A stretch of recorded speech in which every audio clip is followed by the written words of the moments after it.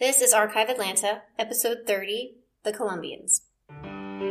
You're listening to Archive Atlanta, a history podcast where each week I'll be sharing a story about the people, places, and events that shape the history of the city of Atlanta. I'm your host, local tour guide, and total history nerd, Victoria Lemos. Hey guys, happy Friday. Before getting into this week's episode topic, I want to tell you about something super fun that I got to do last week. So about a month ago, my friend Jess asked me if I'd be interested in doing career day at the school where she works. Talk to the kids about doing tour guide stuff and podcast stuff. So of course I said yes, because I always say yes to everything. And then I think about it later. So later comes and I realize that I have no idea what I'm going to say to these kids. They send out the formal information sheet and it says I have to give a 30-minute presentation. So I start completely freaking out. I don't even make money from this podcast, so how am I supposed to engage a group of 4th and 5th graders? Oh, and I had an episode to record and edit that was due that week as well. Cue my incredible, wonderful, amazing, technology-oriented boyfriend who whipped up a pretty fun PowerPoint presentation, and from there I was able to get some thoughts together of what I wanted to say and share. And I think my goal was to tell these kids that you can do something fun on the side and make some money, if you're lucky. And I told them about being a tour guide. They love the mural stuff especially. I told them about Auburn Avenue and John Wesley Dobbs. And some of the 4th graders had really cool family connections to Dr. Martin Luther King Jr. Like one of them, his mother had cooked for him. There was a lot of great-great-grandma stories, which made me feel really, really old. But I told them, you guys are the keepers of these stories. And lots of them have phones and GoPros and gadgets I don't even really know how to use. And I told them to use those things to document these stories. At the end of each class, I asked the students to record a send-off for some of my future episodes.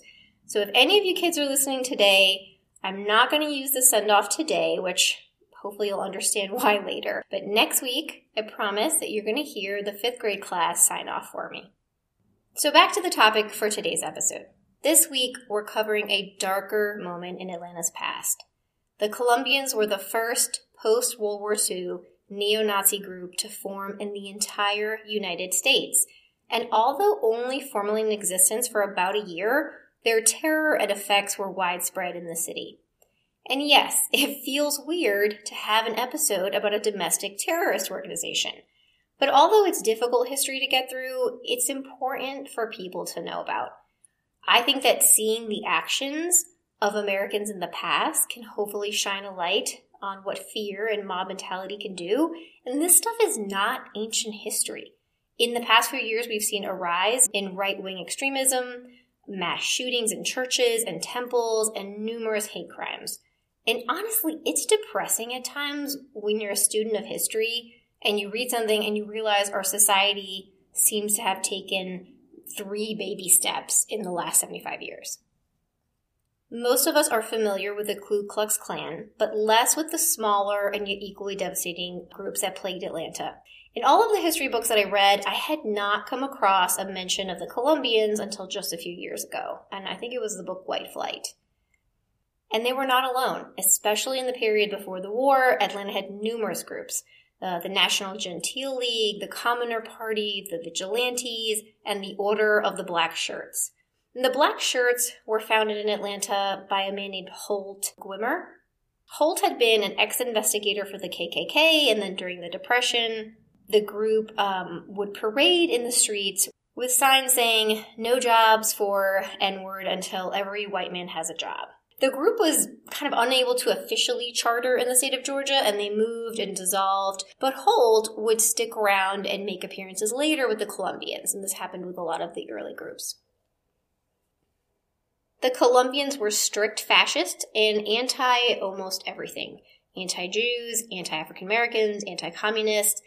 And anti-Semitism was reaching critical levels around the same time as the rise of Hitler. It's really easy to think of something that's occurring all the way in another continent, not affecting us, but the ideals of the Nazi Party were reaching America, and there were Americans that believed that Hitler's cause was great, and they were disappointed in the defeat in the war.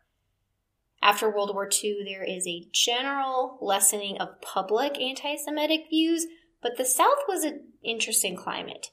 The famous Scottsboro Boys trial took place in the 1930s, and the attorney representing these falsely accused young African-American boys was a Jewish man named Samuel Leibowitz. So this connection of Jewish people with Southern blacks is one that would fuel the hatred in groups like the Columbians and the KKK.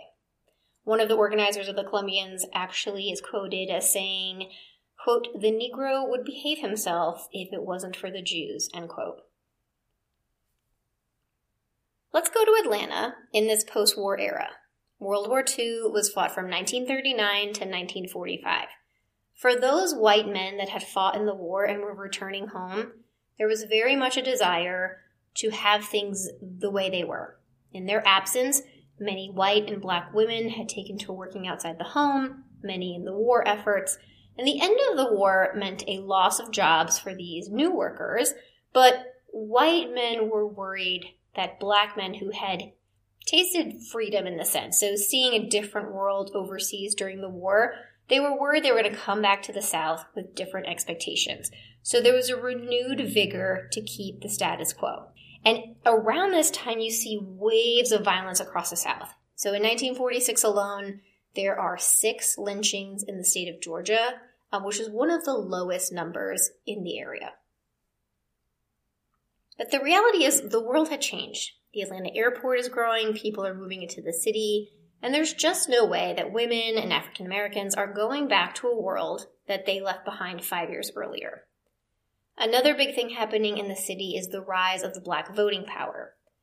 I spoke about this at length, I think, in the John Wesley Dobbs episode, but in 1946, which is the year after the war, the number of black registered voters goes from 5,000 to 25,000.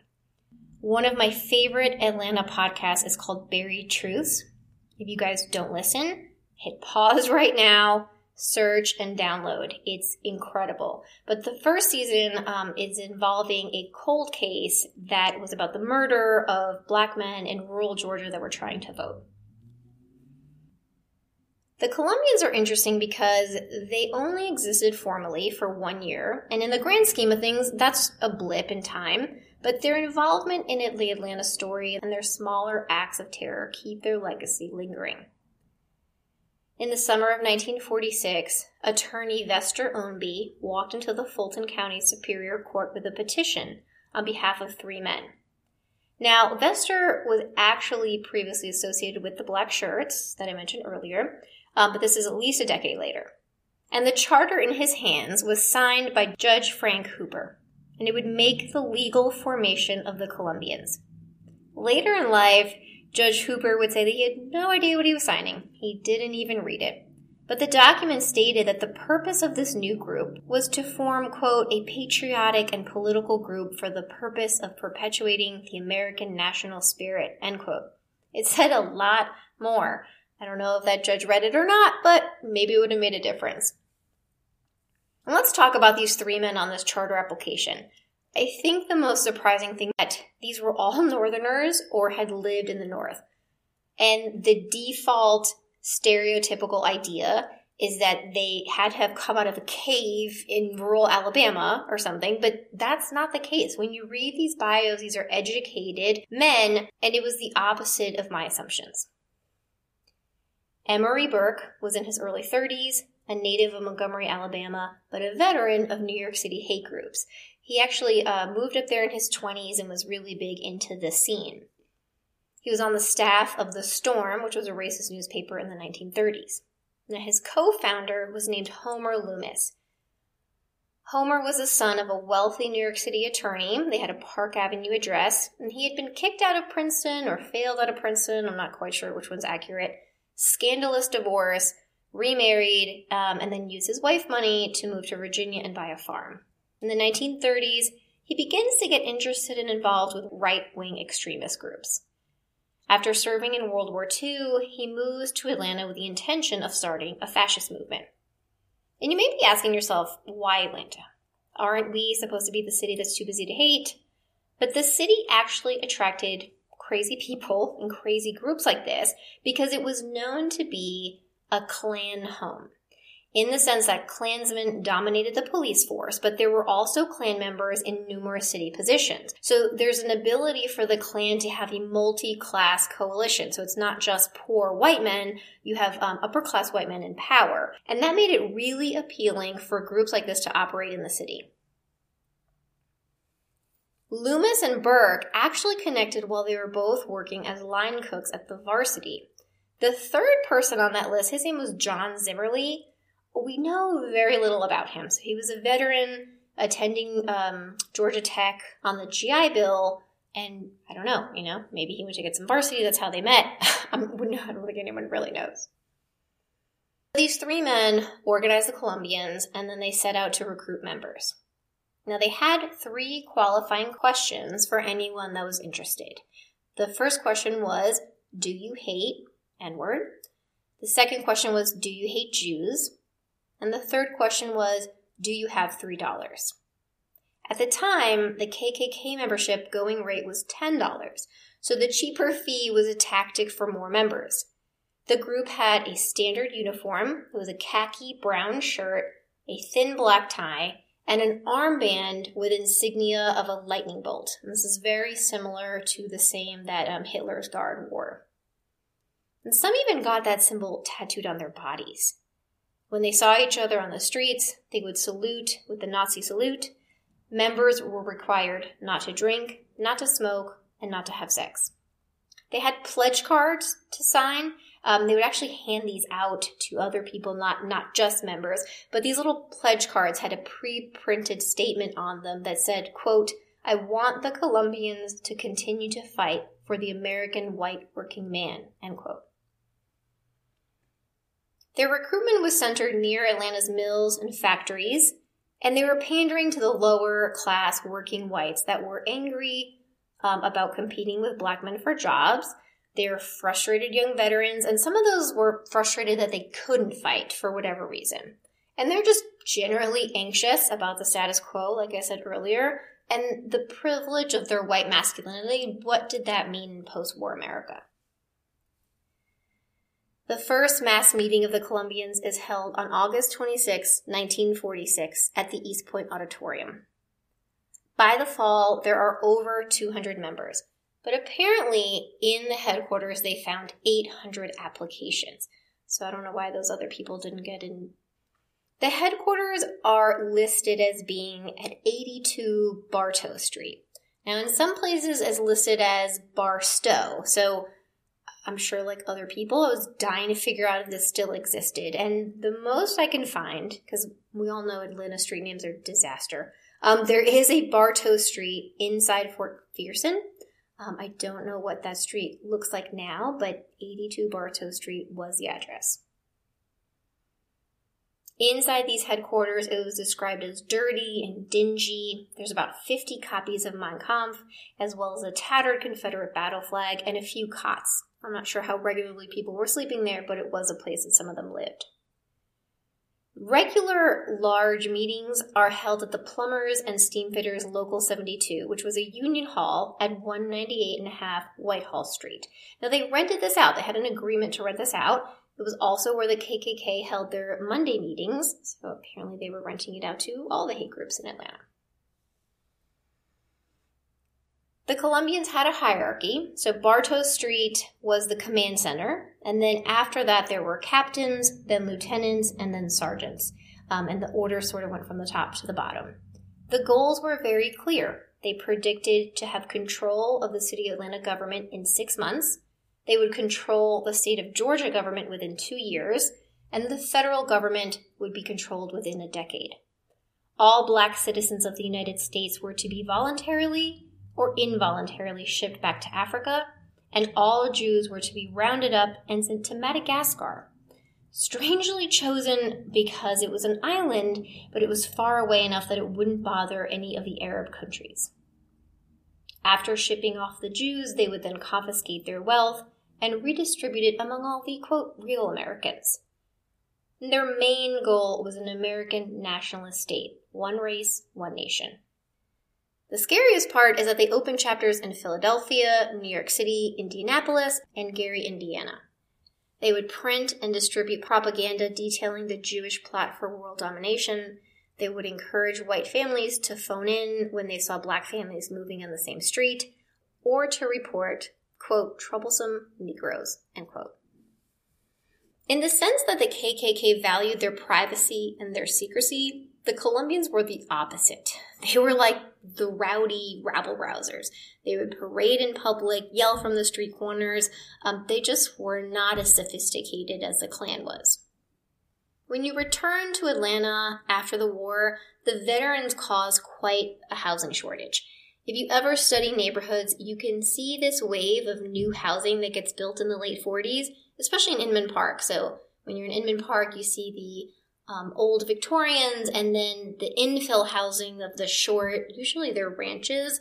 Those are World War II houses. For African-American Atlantans, that housing crunch was further exacerbated by the fact that they were geographically limited to where it was acceptable to live. Racially segregated zoning was a real thing in the past, but even when it was legally overturned, there was certainly a non-formal agreement of who lived where. For the black population of Atlanta, the most populous residential concentration was over, near, or on Ashby Street. Now, Ashby Street is now known as Joseph E. Lowry Boulevard, but in 1946, 40% of black Atlanta lived there. So the term Ashby Street became synonymous with saying Black Atlanta. As black families began to stretch their confines and purchase homes on traditionally white streets, the Colombians were there. And these most well-known acts of violence were related to African Americans moving in. They believed and preached that white Atlanta vets could not find housing because the evil real estate dealers were selling their homes to blacks and thus forcing whites to move. In October of 1946, Clifford Hines, a black man, was walking home through Mechanicsville when 6 Colombians accosted him and beat him with a blackjack. Now, I had to look that up. It's like a flexible billy club.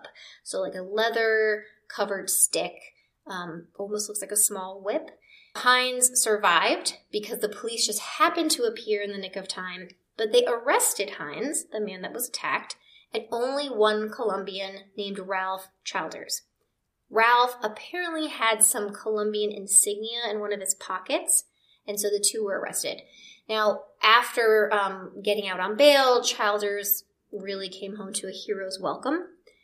In his past, he admitted that he had beaten a dozen black men, dynamited several houses, and he was actually caught plotting to blow up a conference of African American Baptist ministers. Now, this plot, the only reason they're pretty sure it didn't happen was that they just couldn't find enough explosives. In the same month, on the day of Halloween, Goldsmith and Minnie Sibley, an African-American family, had just purchased a home at 333 Ashby Street. They woke up in the middle of the night to their home being bombed. This was a drive-by bombing, so the Colombians drove by in a car, threw the bomb out of the window. It demolished the front porch, along with most of the front door, and all of the windows busted. On November 2nd, Frank Jones and his family attempted to move into a home at 727 Garibaldi Street. A large crowd of Colombians gathers on the street to intimidate them and hold signs saying, quote, white zone. I posted this picture quite a while ago. It's in a book that I read. There is a photo of this event happening in real time. So the entire street is full of Colombians. The police are there. And I will repost that on the website so you guys can see. Another Colombian that you may not know by his name, but probably by his action, is George Michael Bright, another northern transplant from Rochester, New York. He was an industrial engineer at the Fulton Bag and Cotton Mill. Now, although the Colombians did not exist in 1958, Bright was tried in the bombing of the Jewish temple on Peachtree Street. Now, his first trial ended in a hung jury, and in the second trial he was acquitted. After this fall season of violence in 1946, Atlanta's government begins to crack down. The charge was led by Mayor Hartsfield and Police Chief Marion Hornsby. Now, interestingly, their motives were not exactly altruistic. For Mayor Hartsfield, he was banking on re-election by the African American vote, so he knew he had to take care of this problem. And for Hornsby, who was a card-carrying KKK member, he was working to rid the city of this rival group. Assistant Attorney General Dan Duke had already been working hard on revoking the Klan's charter, so he set his sights on the Columbians. Now, only the state of Georgia had the power to revoke this, so Governor Arnold was the governor at the time. When he gave the go, it wasn't too long after that an Atlanta jury would take 29 minutes to revoke the Columbians' charter. To further add insult to injury, the Columbians were added to the House Un-American Activities Committee. Loomis stood trial in 1947 on charges of inciting a riot, assault, and usurping police powers. He was sentenced to 2 years on the chain gang and 6 months in prison. Emory Burke sentenced to 3 years.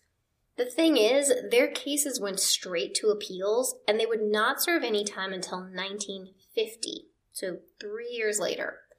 In those 3 years, they tried to reorganize. They had an organization called the American Bilbo Club. Unsurprisingly, though, the Klan was really able to mobilize and scoop up these remaining members. So they had a long list of shared hatred. It wasn't hard to go from being a Columbian to a Klan member. And the KKK was actually much better at patrolling black neighbors since they had policemen in the ranks. And I do hope to do an episode about the Klan in the future, especially its connection with the city of Atlanta. So there you have it, the story of the Columbians, the short-lived neo-Nazi group formed in Atlanta, and its legacy of hate and violence. I hope you can understand why I didn't want to throw my 5th graders at the end of this kind of dark and depressing episode. But I thank you for listening, even to the difficult stories. I appreciate everyone's ratings and reviews, and for those sharing the podcast with their friends and family. Hope everyone has a great weekend, and I'll talk to you next week.